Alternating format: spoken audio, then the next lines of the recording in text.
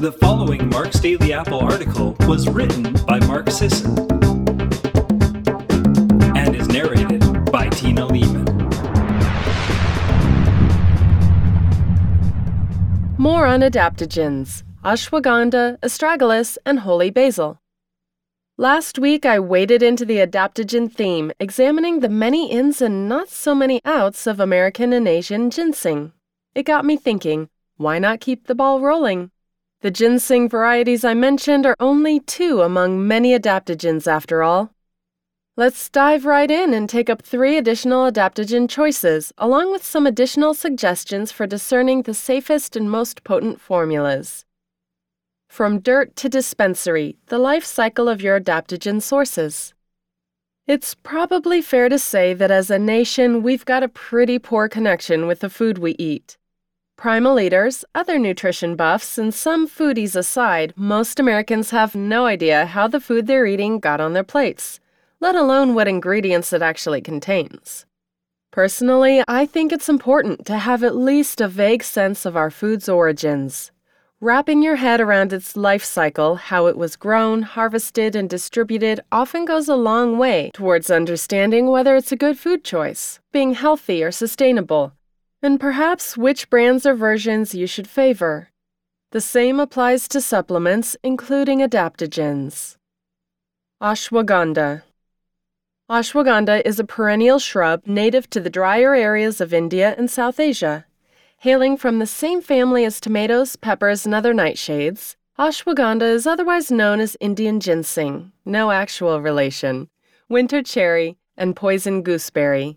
This last, rather alarming title seems to be a misconception, as research indicates no toxic effect from any part of the plant. That being said, it's generally only the roots that are used in traditional medicine and modern supplements anyway. In the wild, ashwagandha grows across much of Asia, with close members of the Withania family extending into the Middle East and northern Africa. While certain other members of this family contain notable levels of therapeutic compounds, ashwagandha refers only to plants of the species Withania somnifera. Cultivation of ashwagandha has unsurprisingly spread across the globe with increasing popularity of adaptogens in general and ashwagandha in particular, and there are now plenty of farms within the U.S. that grow the stuff. Around 180 days after germination, these itty-bitty ashwagandha plants are dug up whole, and the roots chopped off and dried. Once dried, the roots are typically ground to make a therapeutic powder, or else cut into smaller pieces for other medicinal applications. These roots contain high concentrations of various beneficial compounds. As a nifty bit of trivia, in Sanskrit, ashwagandha means something along the lines of odor of the horse, presumably owing to its rather pungent, sometimes nauseating aroma, which is somewhat reminiscent of a sweaty horse.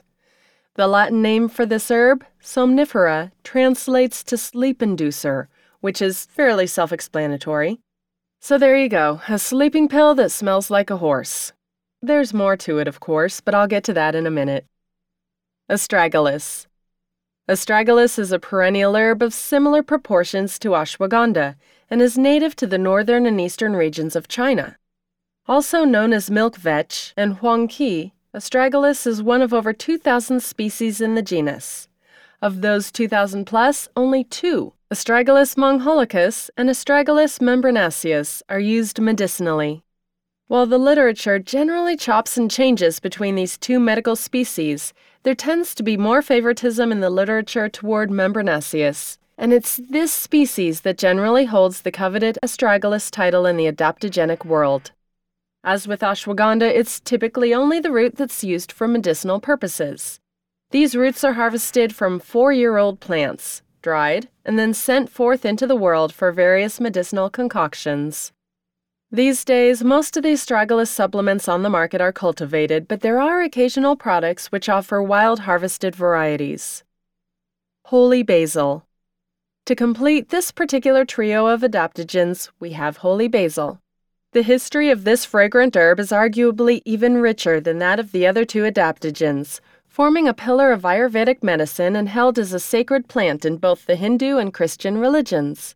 The name is very much earned, it would seem. Holy basil, Ocimum tenuiflorum aka sanctum, Also goes by the names of tulsi, tulasi, and even sacred basil.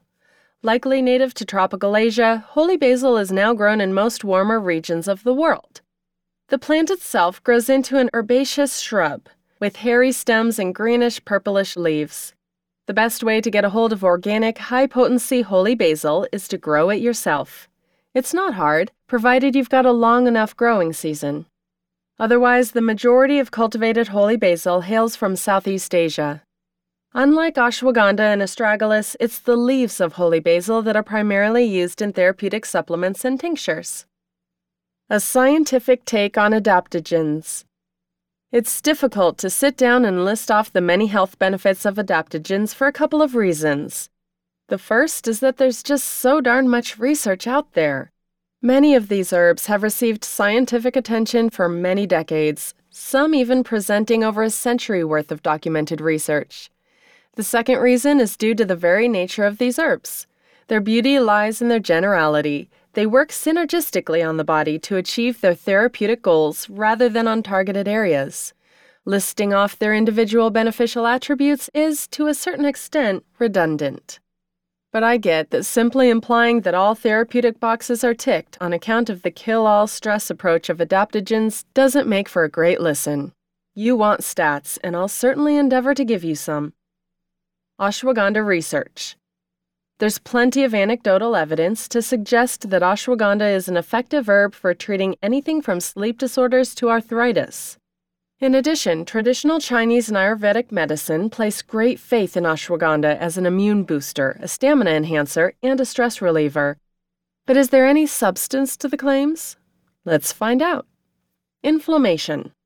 After scrolling through the literature, I'd have no qualms about backing up ashwagandha's anti-arthritic and anti-inflammatory claims to fame. There's been no shortage of studies examining this anti-inflammatory effect in rats and mice, with an earlier study showing that 1 gram per kilogram of ashwagandha suspended in acacia gum could bring inflammation back down to negligible levels in short order. A later study by the same authors examined the anti-inflammatory effect of different ashwagandha dosages, once again finding that 1 gram per kilogram was the magic ratio. A third study in arthritic rats found that this same dosage was more effective than hydrocortisone in reducing paw swelling and degenerative changes brought on by the induced arthritis. Whether on rats or people, ashwagandha seems to be in its element when it comes to reducing both chronic and acute inflammation. In a study of 42 patients with osteoarthritis, a formula containing ashwagandha, boswellia serrata, curcuma longa, and zinc was administered for 3 months. The result was a significant drop in both pain and disability arising from the arthritis. Cancer. Unsurprisingly, it seems that much of the research conducted on ashwagandha has focused on its anti-cancer properties. From what they've uncovered so far, ashwagandha trumps many of the most potent anti-carcinogenic and anti-tumor treatments available, and without the often toxic side effects. In mice, 200 milligrams per kilogram of ashwagandha per day was shown to protect them from the tumor-inducing effects of urethane, to help maintain healthy body weight, and to prevent urethane-induced mortality. Clearly, if you ever accidentally knock back a glass of urethane, this herb is just the ticket. Please don't try that at home. Other studies indicate a similar function, with Chinese hamsters benefiting from the anti-tumor and radiosensitizing effects of ashwagandha.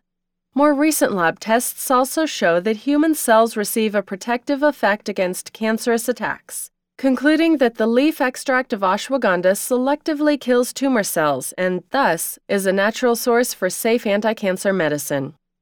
Obligatory but important disclaimer. I'm in no way suggesting anyone discontinue traditional cancer therapy or rely on this or any herb or supplement for the treatment of any medical condition. Stress. If there's one thing that an adaptogen does well, it's kick stress in the butt, and ashwagandha does not disappoint. As usual, there's plenty of rodent-based research showing that ashwagandha protects against stressful scenarios, such as 474 continuous minutes of swimming.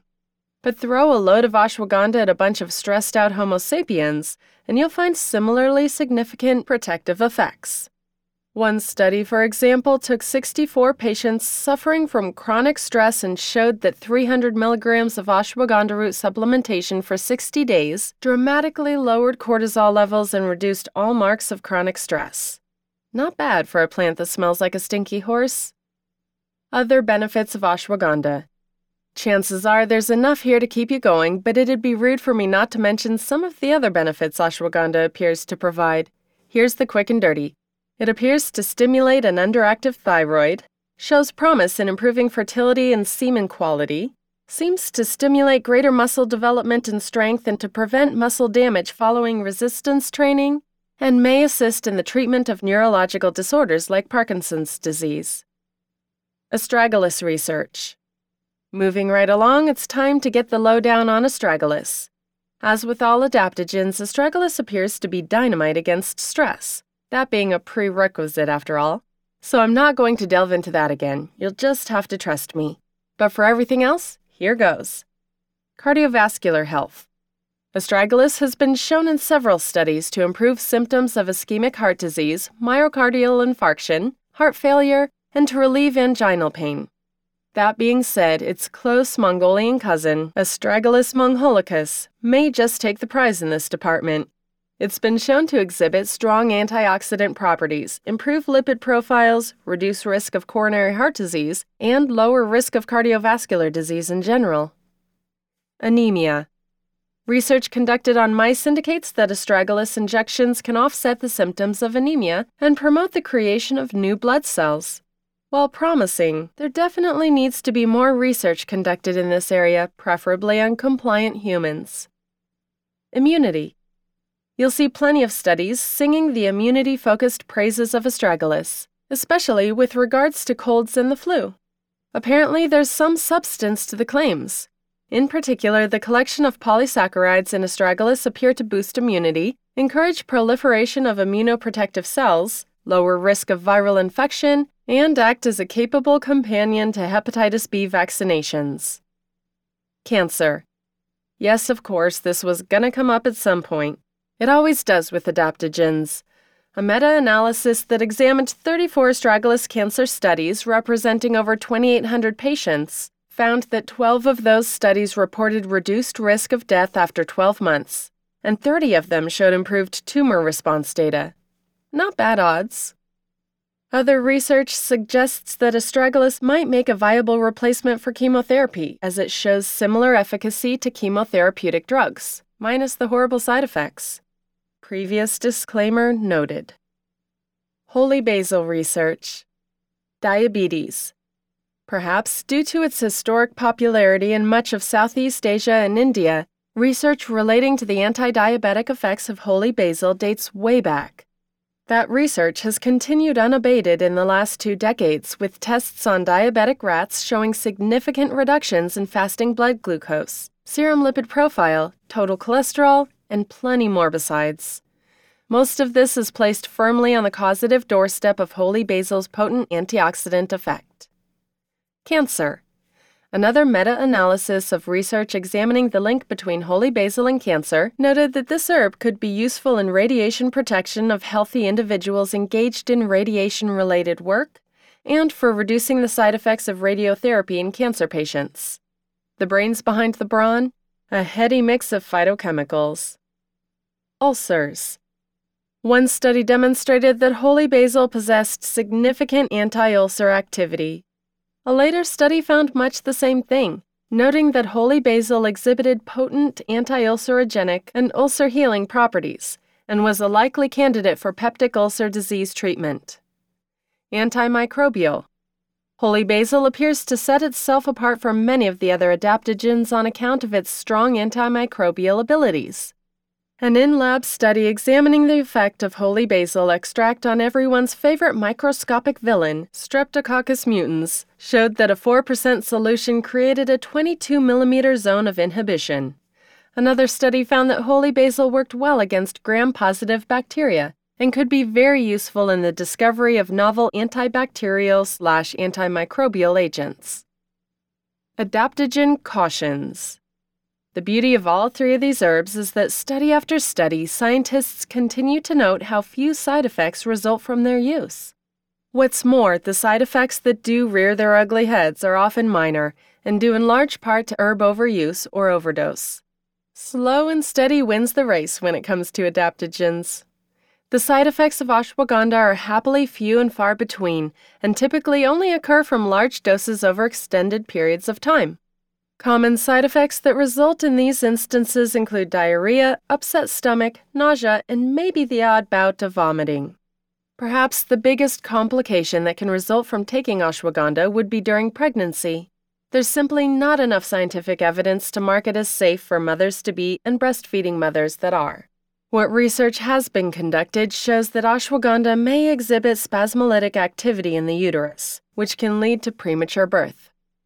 Once again, taking ashwagandha in conjunction with any sedative-type medication is probably a no-go on account of its own drowsiness-inducing properties. It's also best to avoid ashwagandha if you're on diabetic or blood pressure medications, as it can interfere with both. Interestingly, I couldn't find any listed side effects of Astragalus supplementation in the literature.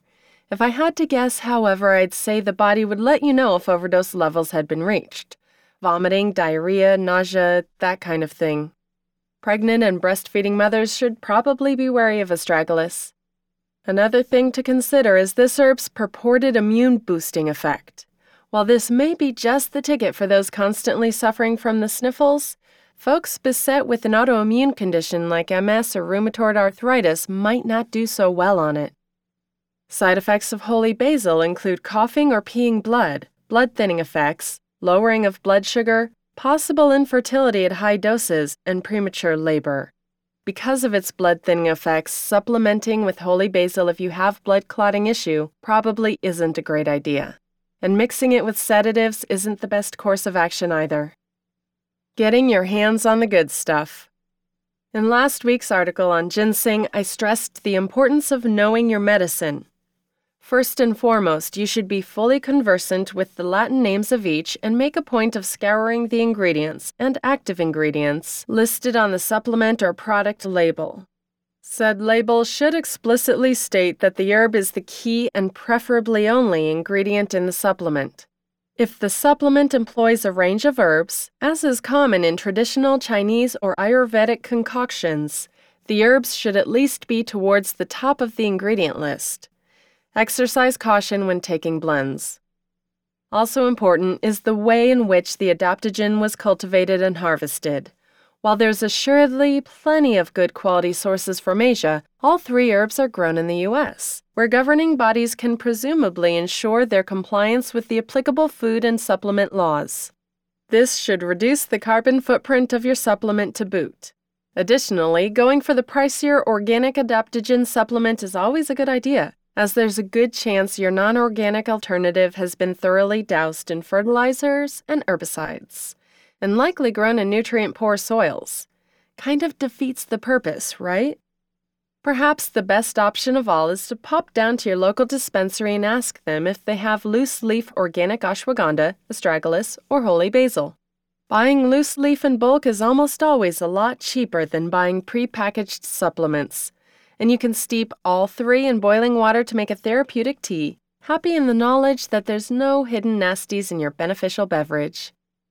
That is it for today, everyone. Thank you so much for listening, and have a great day.